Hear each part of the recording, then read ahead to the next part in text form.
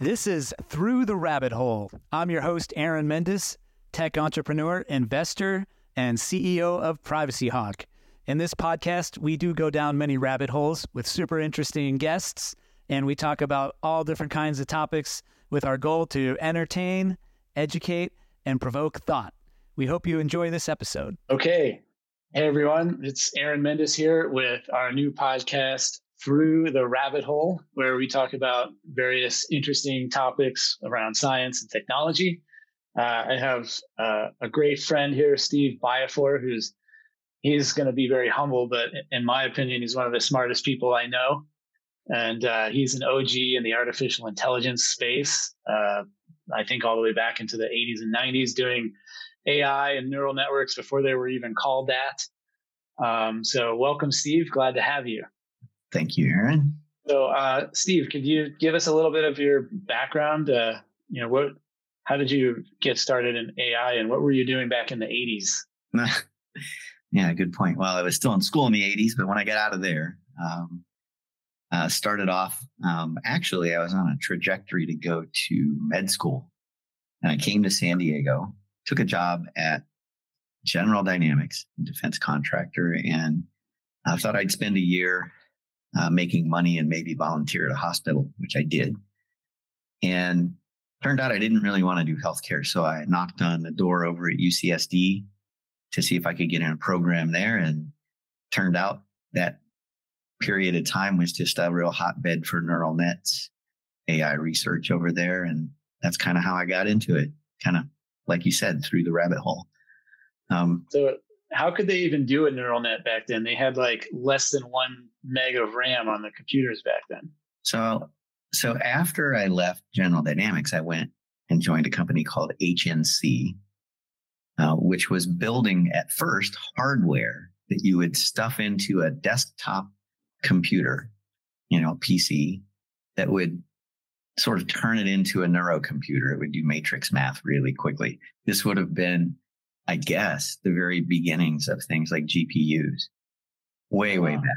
And that's how we did it. We basically stuck another board into desktop computers and did it that way. And believe me, the models we were training were tiny little things compared to today. A lot of the ideas were the same, but the hardware just couldn't do the kinds of things that we can do now. What did you guys call it back then? Did you call it artificial intelligence or machine learning, or what was the terminology you were using? Oh, we did use neural nets, and we called it neurocomputing. Okay. And this board that you stuck into your PC was called a neurocomputer. Okay. So you weren't calling it AI or artificial intelligence back then? The terms were always used kind of interchangeably. There was no such thing as big data. There was no such thing as deep learning. Those terms didn't exist. Cool. Now, you were involved in creating one of the first AI-driven fraud detection systems, right? Yeah. So the way this company worked, we took on any and all projects looking for ways to use the power of neural networks to solve any problem. And one of the problems that came along was a bank had issues with their credit card fraud, and they were hoping maybe we could help them find the patterns. And sure enough, we did. And that was something that every bank was interested in, every bank that issues credit cards. And that you said that's still being used today? Like they haven't come up with anything better? It is. It's kind of extraordinary, but in that world, well, so is the FICO score, and FICO ended up buying HNC software after HNC IPO'd. We ended up bought by Fair Isaac, and the FICO score is still used, right? Those things are very sticky and hard to unseat once they're in. Right. So these fraud detection algorithms, so you're saying that even though the ways that scammers can commit fraud, it's still like this, it still ends up creating the same signal regardless of how they got your credentials or how they got into your account or whatever? Well, the interesting thing is, the models are being retrained all the time, but things like fraud in, also in the space of security, right? The individual perpetrators don't have to be that smart, but as a collective sort of intelligence, they'll eventually find the things that work. They'll find the holes, the gaps in the system and exploit them, because the ones who can't figure that out are gone. They just can't make a living that way. But the ones who do, sometimes they talk, there's communication, and those schemes that work end up dominating. It's a lot like, viruses, right? The ones that are successful replicate more. Cool. So fast forward to these days. So we've got all these ChatGPT technologies going on. And have you used ChatGPT much? Yeah, I mean, we've been using these large language models for quite some time. The revolutionary thing that powers the technology, I'd say that was probably the discovery of the transformer-based architecture, and that happened in 2017. What is that? Shortly after we began using those models. So building models to understand language isn't new. That's been natural language understanding has been a big area of research for a long time. The old way of doing business there was something called a recurrent neural network. And all that is neural networks are just big stacks of layers of interconnected processing units. Those processing units are very roughly patterned after neurons. And they take signals in, they process them, they spit signals out to the next neuron in the layers of network. And eventually there's an output. Same thing's going on here. But before the transformer architecture, the way of understanding language was to do recurrent connections, which means I would connect one word to the word before it, to the word before that, to the word before that. And you had some limited number of these connections that would go way back in whatever, usually a sentence, right? I'm using word sort of interchangeably with token. This whole business doesn't happen on words; it happens on tokens. But roughly, you can think of them as words. And at some point, you just run out of connections, and so anything that happened before that can't be considered by the network. It doesn't know it even exists. But the old way of doing it was you would do those connections back in the sentence as far as you could go. And then you would slide that window along and say, well, I'm going to go to the next word, and I'm going to try and predict what the word after that is going to be. That's generally what these models do. They predict the next word. And they learn structure by doing that. So there's patterns all over the place in the way language works. And you can exploit those patterns. But the problem with that was you had to do things sequentially. So you would click along a piece of text, right? Could be a novel, could be just a couple sentences, but whatever it was, you would click along one word, one token at a time, and you would let the recurrent connections get trained. Transformers said, no, you don't have to do that. We're going to figure out what to pay attention to in a different way.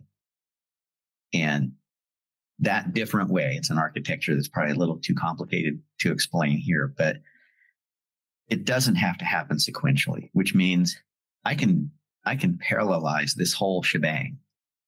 And when you're talking about, I don't know, now the latest models are hundreds of layers deep and have hundreds of billions of connections, right, to train. Those are doable only if you do a lot of parallelization in the process. So transformers let that happen. The fact that you can do that has opened up the capability. So you can actually in a reasonable amount of time, and it still takes forever, right? I mean, these are models that take quite some time to build, weeks, right? But it's doable, and it was not doable if you had to do it sequentially. Yeah, interesting. So OpenAI has released this ChatGPT, which is all the rage right now. And, people like you have been using large language models for years.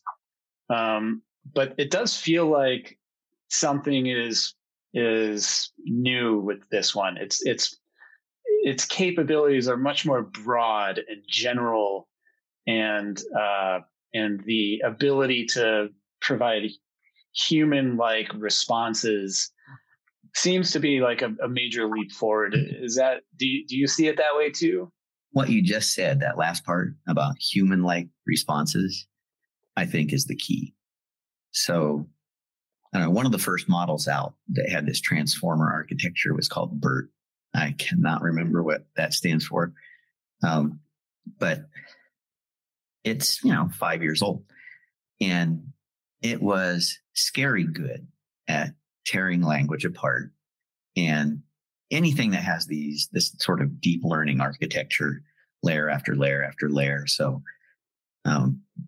there's this sort of a hidden layer in a neural network can build an abstraction, some kind of concept that makes sense to help solve the problem. And BERT would do things that looked an awful lot like the things you would learn in grammar class. Like, hey, that's a verb, or that's an active verb. I'm going to invent a thing called that, right? And I'm going to have it in my representation of language. And then it would stack things up, and it would have sort of higher level concepts throughout. Pretty impressive and a little scary that was going on.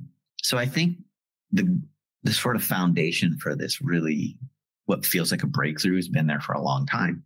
And the capability to do things with those models, like, I don't know, reading web pages and figuring out what a company does. Those kinds of things have been around for a long time.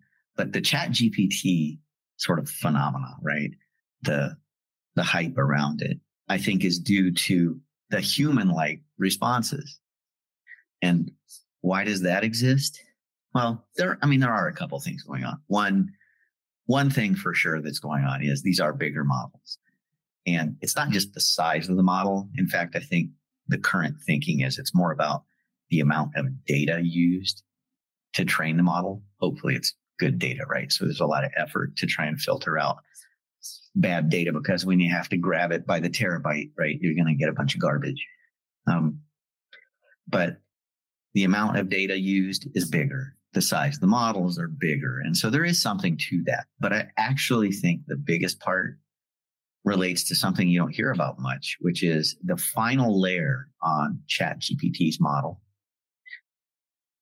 was a reinforcement learning through human feedback. I think they just called it that RLHF layer.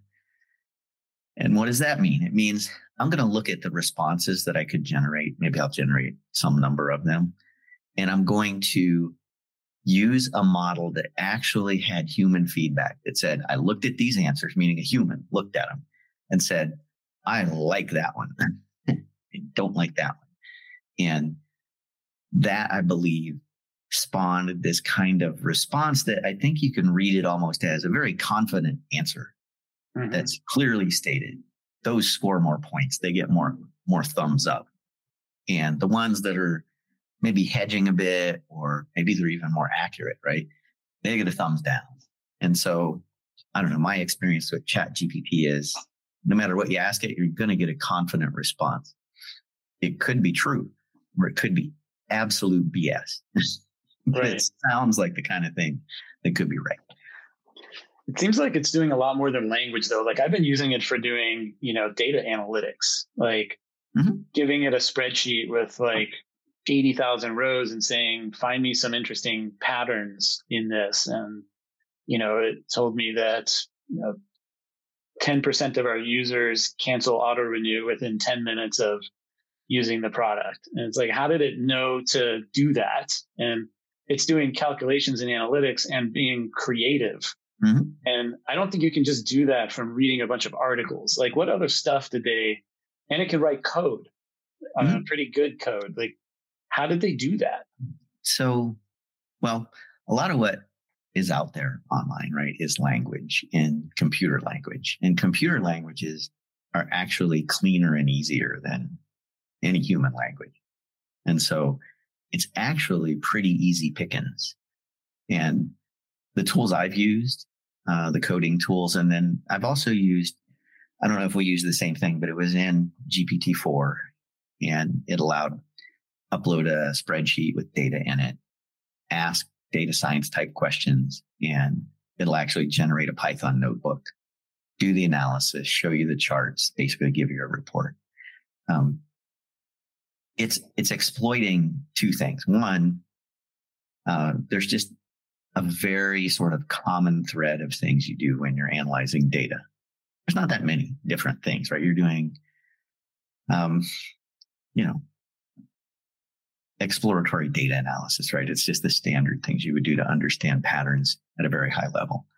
And two, you're producing Python code to do it. And those two things, any one of them by themselves are pretty easy. And then you put them together and it's still pretty easy to do. But it feels like there's something going on there that's interesting and new. And I do think a lot of jobs that we thought would take a long time to change or disrupt, I don't think they're going to be taken over. They're just going to be changed. People who write software for a living have Copilot looking over their shoulder, and now they're writing code faster. Mm-hmm. Same thing with these data science things that are starting to come out. It just changes what you do. It kind of elevates the work that you do. I don't know. My opinion is, this sort of excitement over ChatGPT is more about us than it is about AI. A lot of what, us humans have done at work, messing around in spreadsheets, creating reports for, layers of management, summarizing things. A lot of that work that, I don't know, a lot of us probably feel like, man, I wish I didn't have to do that. It's kind of repetitive and tedious. That kind of work actually is pretty doable with this kind of technology. And so, I feel like it is going to have an impact because it has reached that point where humans feel pretty good about it. And how we feel about the technology is probably just as important as actually the underlying accuracy of it if you sat there and measured it really carefully. Yeah. I've been very impressed with the creativity, not just of ChatGPT, but like these generative image models. Like I've been playing around with one called Midjourney. Have you ever played with that? I haven't played with Midjourney. I played with DALL-E, the various versions of it. Yeah, Midjourney's, I think, a step better than DALL-E, but because like DALL-E has trouble making faces and hands. It'll give you like an approximation of a face, but it looks like something out of a horror movie. Yeah, usually. But this Midjourney actually makes very elegant stuff, and it'll just create an entire background with very little guidance. Like you could say, like, show me a picture of a dog on a motorcycle in the sky. And it'll do it, but then it'll put other stuff there. It'll put birds and clouds and trees. And if you give it something really broad that like doesn't make any sense, then it just makes something up that is just like, looks like a Salvador Dali painting or something. It's just like really, really bizarre, but highly creative stuff that like, you're like, wow, I could see some really famous artist having made that. And it was just made by some machine in like 15 seconds. Interesting. Yeah. I mean, it's really fascinating to me too, because I think it makes us step back and ask, what is creativity really? What really counts as that? And, just coming up with something new that is kind of a mashup of things that have been out there, but maybe a new combination is, in my mind, a little less creative than stepping outside the set of building blocks, the Legos, right, that we have to put together and doing something. Isn't that everything that we do, though? Like when someone goes and writes a song, they're building on all the other songs that have been written. And it is. It's in their head. And so, again, this is where it feels like the interesting part of this for me is it makes you look at what you do and ask, was I just doing this kind of, complex mashup kind of thing? Or was there something more to it than that? And I think humans would love to think that we're special. Or are you just a biological AI? We're different from all these animals. We're better than them. We're different from computers. We've got these things and those things. And now I think systems like this make you have to ask that question a little bit differently. Yeah, definitely does. So transitioning a little bit into the topics of, I guess, cybersecurity and cyber terrorism and things like that, because our company PrivacyHawk is focused on trying to help people protect their personal data because it's very dangerous to be used against us by criminals. I think that artificial intelligence is going to make that a lot faster, more scalable, easier for scammers.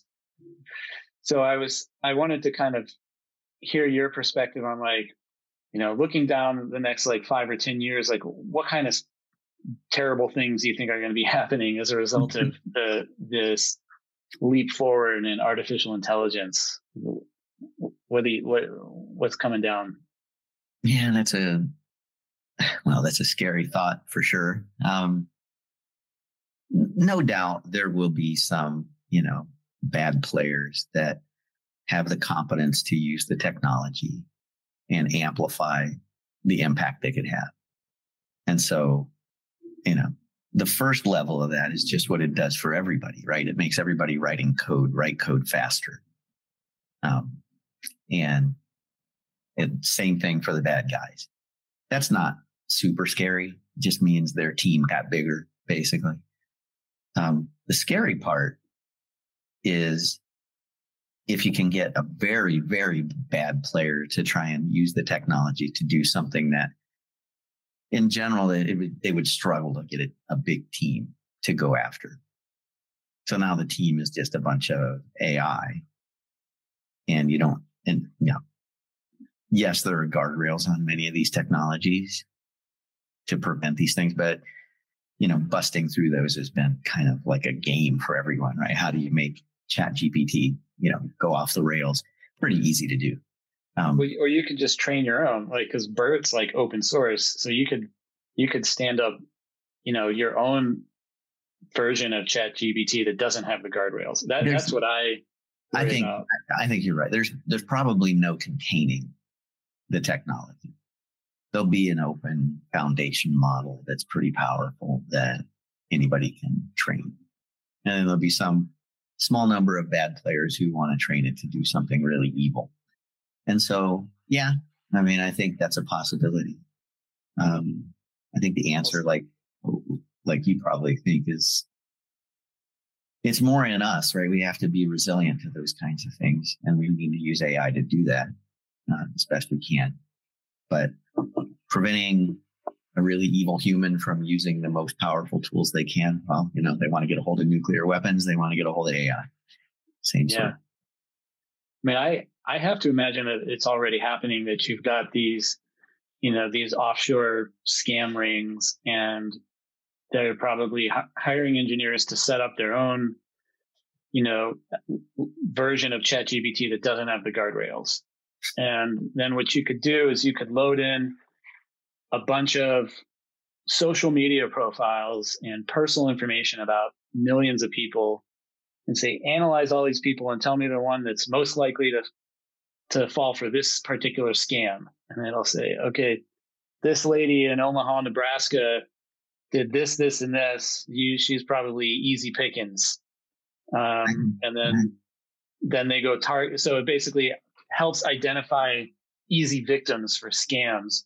Or, you could feed it in a whole bunch of government people and their social media profiles and a bunch of personal information you're able to find about them, and, find me a way to exploit XYZ politician. And it could probably make some connections and see patterns that require much more computing power than what our own brains have. And so I think that identifying vulnerabilities is going to be super easy for these models if they're fed in the right data. And I think a lot of that data is publicly available on the web because, a lot of people have their social media profiles open and they have multiple social media profiles and they're posting all kinds of information about themselves, pictures about themselves. I mean, if you just fed all the pictures that people post on their Instagram, you can learn so much about them. Like, hey, if you kidnap this guy's dog, he has a 99% probability of paying the ransom. And this is where he lives, I mean, that's maybe an odd example, but like, that's where I think it could be headed. Do you see that? Or I think that's a possibility. I think it's still expensive enough to have to wrangle the technology that, you have to be really dedicated to, pursuing whatever attack, right? To get a result that I think is dramatically more impactful. But if it's the same old crime, but done more efficiently, the bad impact of that really stacks up. Yeah. So that's probably where I would say it has the first impact is same old scams done faster, done better, to more effect, right? I mean, they're still evil. That's where I would expect it to show up first. Well, there's always only been one scam, which is steal money. Yeah. Well, yeah. There's only one scam. It's one big effort to steal money. It always comes down to how do I steal money? And I think, I think that definitely is happening and it's going to continue to happen. The use of AI to do something that could never be done before, on a scale that could never be done before, I guess I'm not as scared about that. I think that, state sponsored, evil projects like that already have the wherewithal. It'll just make them a little bit easier for them. Well, yeah, the state sponsored stuff is, pretty critical because they do have the money and the talent to do it. Like, I won't name any names because I don't want to get shot down in an airplane. But exactly. let's take one of these countries that we know does this kind of stuff, and it's like, okay, well now they can, they have the resources to build a crawler that goes and indexes all the content on the web and all the images and everything and feed it in to a system and find ways to exploit their enemies. Yeah. And I'm sure that that's happening right now. And I'm sure the US is doing it too. It's crazy not to, because they say that cyber warfare is the next, war frontier is, how do we take down the satellites and electrical grid of the enemy or, things like that. Yeah. I mean, that warfare is already underway with respect to sort of looking for the weak spots in social fabric, right? Figuring out where you can pull and rip on it a little and cause some damage. But hard infrastructure, like the grid, I think that's probably a pretty good metaphor to use, right? If you want to make a grid hard to destroy, you need to distribute it. And the more distributed it is, the smaller the little subgrids of subgrids of subgrids. It's much more difficult to blow the whole thing up. So you need to tokenize the infrastructure, and you need to put it in the hands, like for security, for your own personal information, right? If you take control over it and you harden your own data, and then you get 100 million other people in America to harden their own data, that makes things pretty tough on the bad guys. So you think that individuals should be reducing their digital footprints so that there's less information out there for those bad guys to get? Partly, or at the very least, making the pieces harder to tie together. Yeah. Yeah. Well, that starts by not having everything out in the open. It does. And, it's hard for me to relate to that because I never dove in. I never got excited about social media. I never was a heavy user of any of it. It felt like it would take a lot of time, and it felt odd to me to communicate with more than a single person at a time. What I have to say to you, it's fundamentally different from what I might say to another good friend, even if you and the other friend are somewhat similar, right? Technology, people who are, interested in X, Y, and Z. It's like, but you're still so different. And I don't have the same thing to say to any two people. Yeah. Well, I feel the same way, but there's a lot of people that just want to broadcast a generic version of their life out to everyone on Instagram with photos. Yeah. And it's out there, and I get that it's become a form of, I don't know, communication. It's become a form of, making income. But I don't know. I never understood the real value outside of running a business that required that kind of connection or marketing, or doing something like journalism, or, where you're actually in the, I don't know, media business. Do you share the concerns that Elon Musk and Bill Gates and these other people that signed that big open letter about the dangers of AI being existential and maybe even more dangerous than nuclear weapons? Do you share that concern? Not yet. And,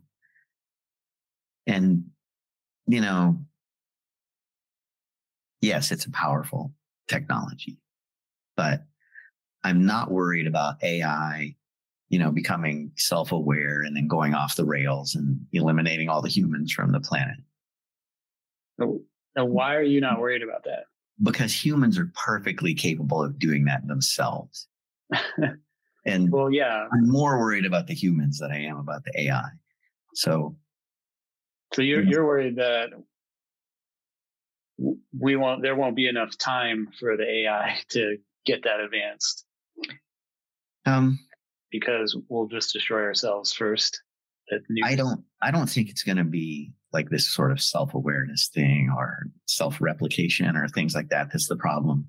The real problem is going to be somebody says, I'm going to invent this, I don't know, killing machine that has AI in it. And it's going to be, really hard to defeat.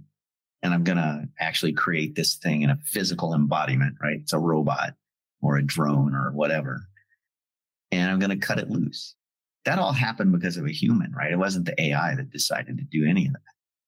And so, well, I think that's a big part of the concern is that, some malicious person is going to create an AI that's designed to be destructive, and it'll be so powerful that, like you said, it'll be really difficult to defeat.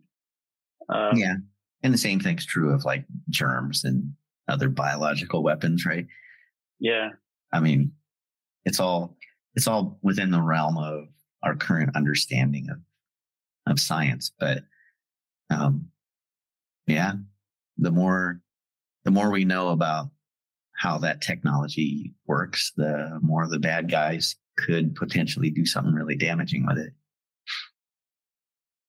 Now, if the bad guys have it, and they probably don't have as much resources as the good guys, are the good guys likely to be able to have an AI that's better than the evil AI that they create? Is good AI likely to be able to defeat evil AI? Well, here's the problem with that.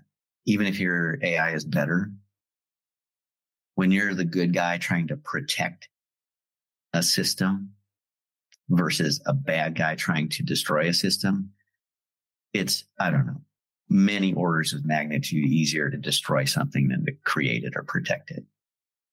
And so we build these fragile systems, right? Like 9/11, the aviation system, it was a very good system. And yet it had these fragilities in it that allowed, what happened on 9/11 to happen. And so any complex system like that, you have to be aware of those things and how they might be exploited. Super hard to do all that, and protect against every vulnerability. So it's a asymmetric game.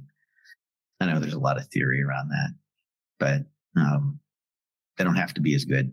They just have to be good enough. Yeah.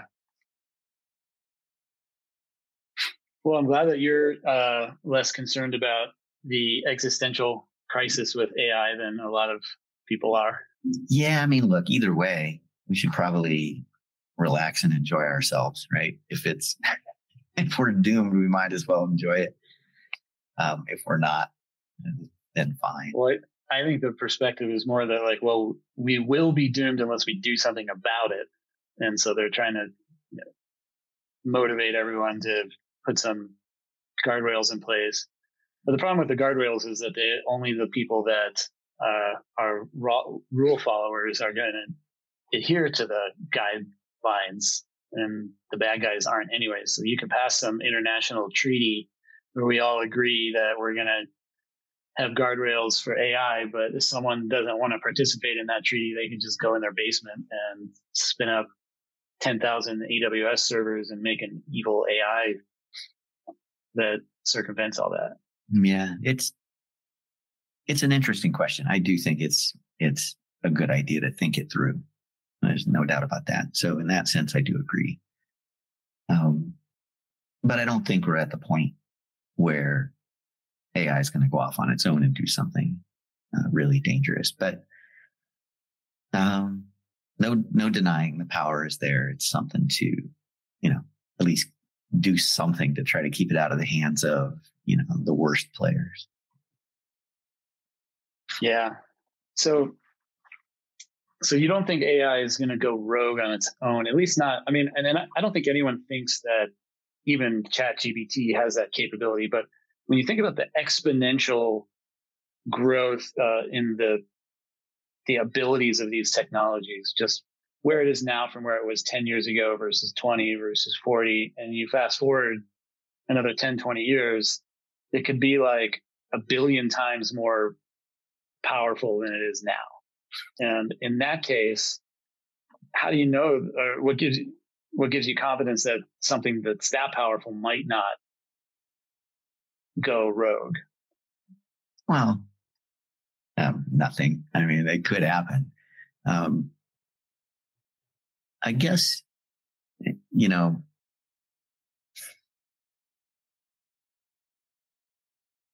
if I'm worried about, the big risks, it just feels to me again like the human guided misuse of AI is way more urgent and near term.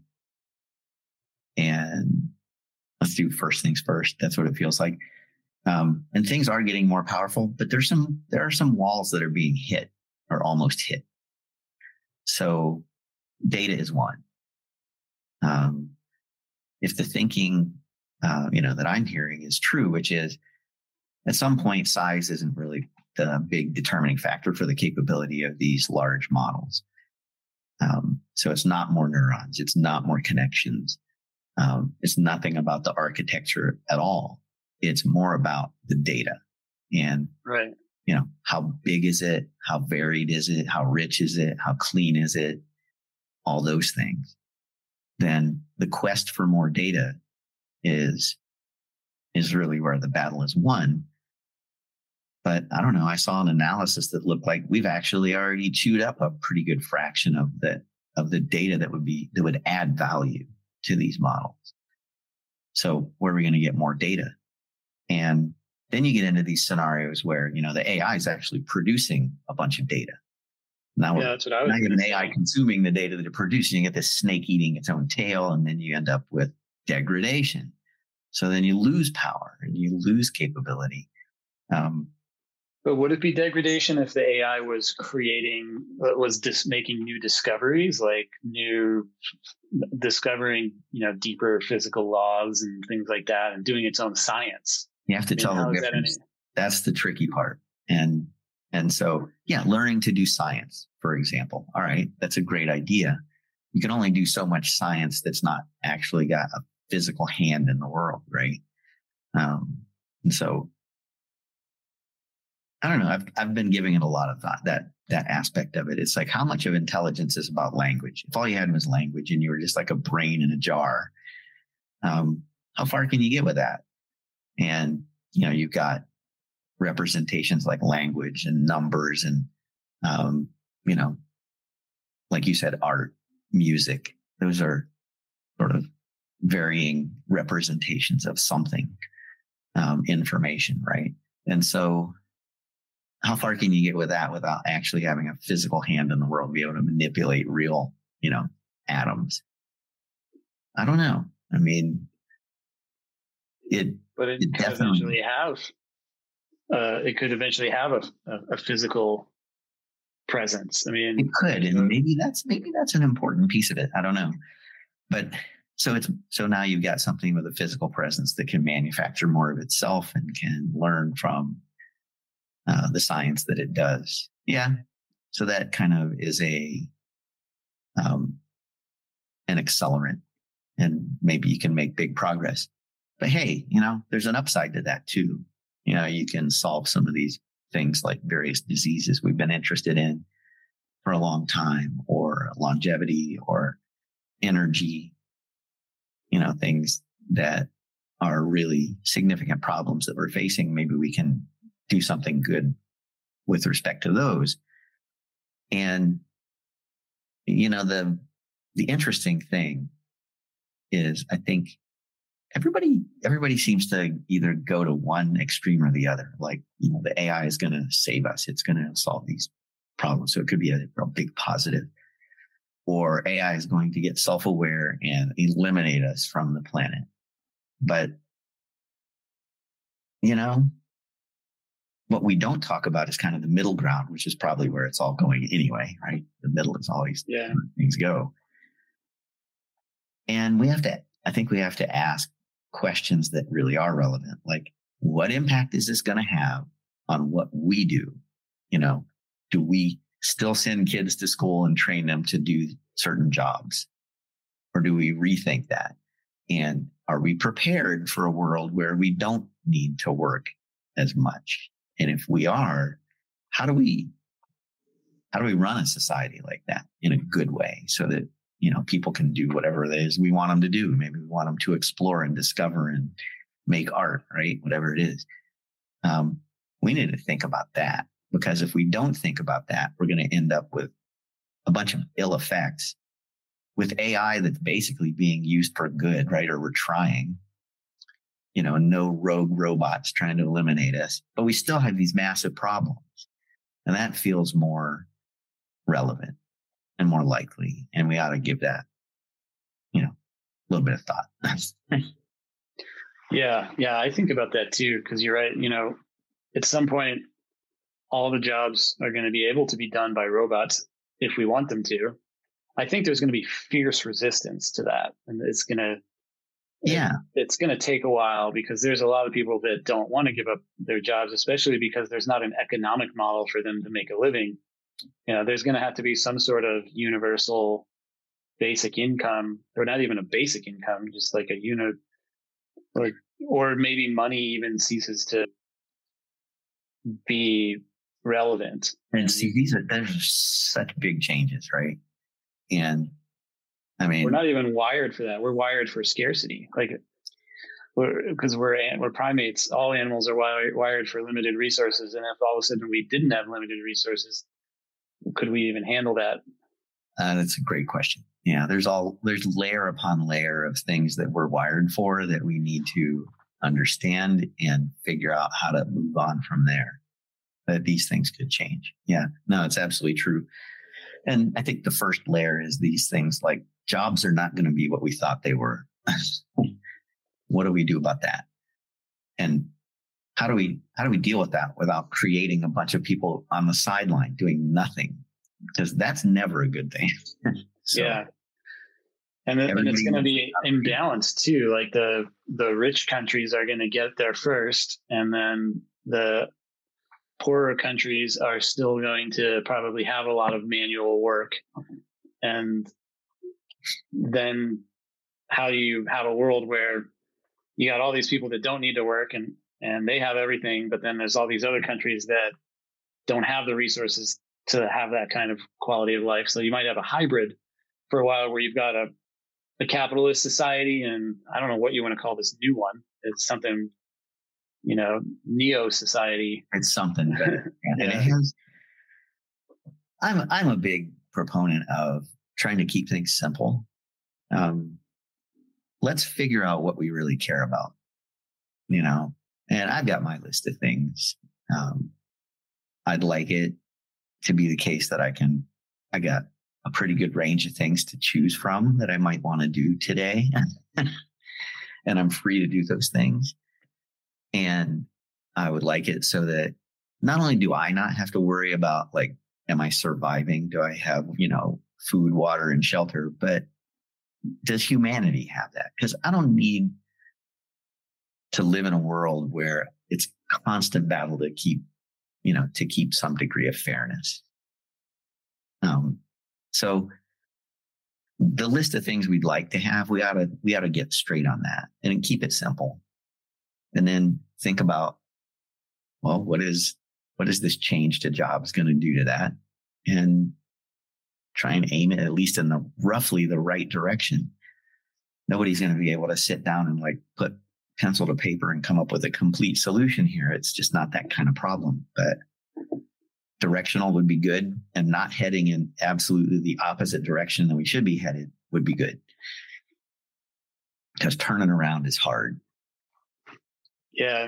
And everyone has a different form of values, different values. Some people don't want this change to happen. They're fine with, a bunch of manual work and people have to earn their salt and whatever. And they don't want a world where people don't have to work, or they're worried that if people don't work, that they're going to go crazy, or like maybe people need adversity, or they get unhappy, or, so there's all these unknowns. And then you've got different political ideologies about how to address these issues. Yeah. Those are all valid concerns. Yeah. The current system is set up it's not set up for a bunch of people that don't have to work. That's right. So work is important. I think it is to humans in general to have a purpose. I guess the thing that worries me the most about that sort of this line of the conversation is, it shouldn't be a political or tribal type of answer. That's a constraint we don't need right now. We need to just think from first principles. And, to the degree that is not possible, we're in pretty bad shape. Because it's not going to be an easy problem. It's definitely, it's physically possible. The laws of physics allow for it. It doesn't seem to be trending in that direction with, the division that we've got right now, where we can't even have the conversation. There's just, both sides are just not communicating right now. Like, they're just talking past each other, not respecting each other. Why? The reason for it is at once obvious and at once just mysterious, right? There are forces at play, many of them related to money or power, that motivate a certain very small fraction of the population to create and stoke up these kinds of divisions. Now, it's just like security, I think, right? If each person takes personal responsibility for their own hardening to this manipulation, right? Getting played, getting spun up, getting enraged. If you can harden yourself against that as an individual, right? Individual responsibility, then it's harder for those guys to succeed. Same with security, right? Take advantage of the tools that are out there and harden yourself. makes it, if everybody did that, or a good fraction of everybody, all of a sudden it gets real hard. Then I think we'd be in a pretty good place. And the mystery to me is, it feels like the kind of, I don't know. It's like a charade, right? It's like everybody's pretending. And if you just kind of look at each other and, the guys in Kansas stopped by New York City, and New York City guys went over to, the middle of Montana, you would find people that you really like, and lots of them. And you would be like, you know what? I really respect that. And I actually like this place, and I like these people. And so there's this mystery of like, well, how does this persist? Why isn't anybody figuring this out? And then there's the obvious thing that it's to the benefit of some to keep it going. Yeah. Yeah. It's like this very complicated web of different things contributing to the division. It's the social media algorithms that are kind of creating echo chambers. There's the media that's trying to stay alive by competing for clicks with the most sensationalist possible things that they can say and write. And, they're just trying to make a living. But in order to make a living, they have to create clickbait. And that clickbait has to stoke anger and fear. Yeah. And the division, that drama, is what stokes that. And that's why you have to create an enemy in order to, entertain the people. And enemies give purpose and clear purpose, but it's a lazy sourced purpose. It's, the kind of thing you do when you don't feel like getting up in the morning and working for something. And the more we can take responsibility, get up in the morning and say, I'm going to find purpose, and it's not going to be what somebody told me it was. I'm going to figure it out myself. I think there's a lot of people that want to do that. And I think there's a lot of people that just aren't wired for that. Primates are social hierarchies, and there's a lot of truth to that. But I do think, it's a super interesting question, and it does relate to AI in some ways, right? We're all connected. You can think of us all as this big interconnected network, and we behave in ways as a collection that, are very different from how we behave as individuals or small groups. And I don't know, you've seen these sort of projects where they'll bring together, red state and blue state people and sit them down in a room, and then they end up forming friendships and they operate fine. It's like, well, small numbers works just fine. Yeah. Make that 100 million people on each team, and all of a sudden it gets harder. People need purpose.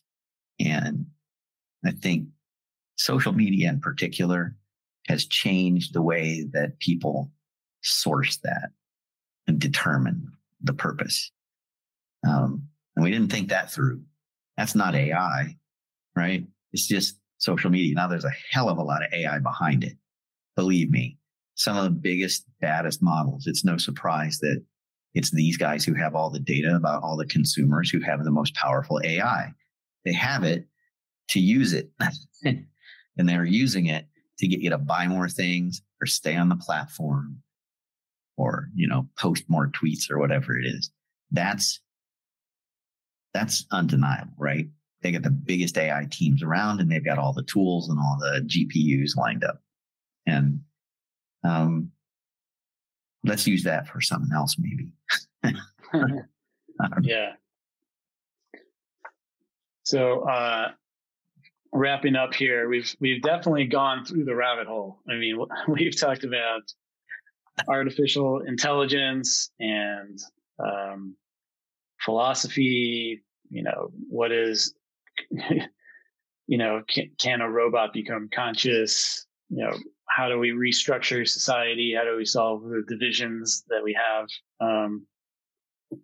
Let me ask you a final topic. Are you optimistic about the future, and why or why not? Yeah, that's a good question.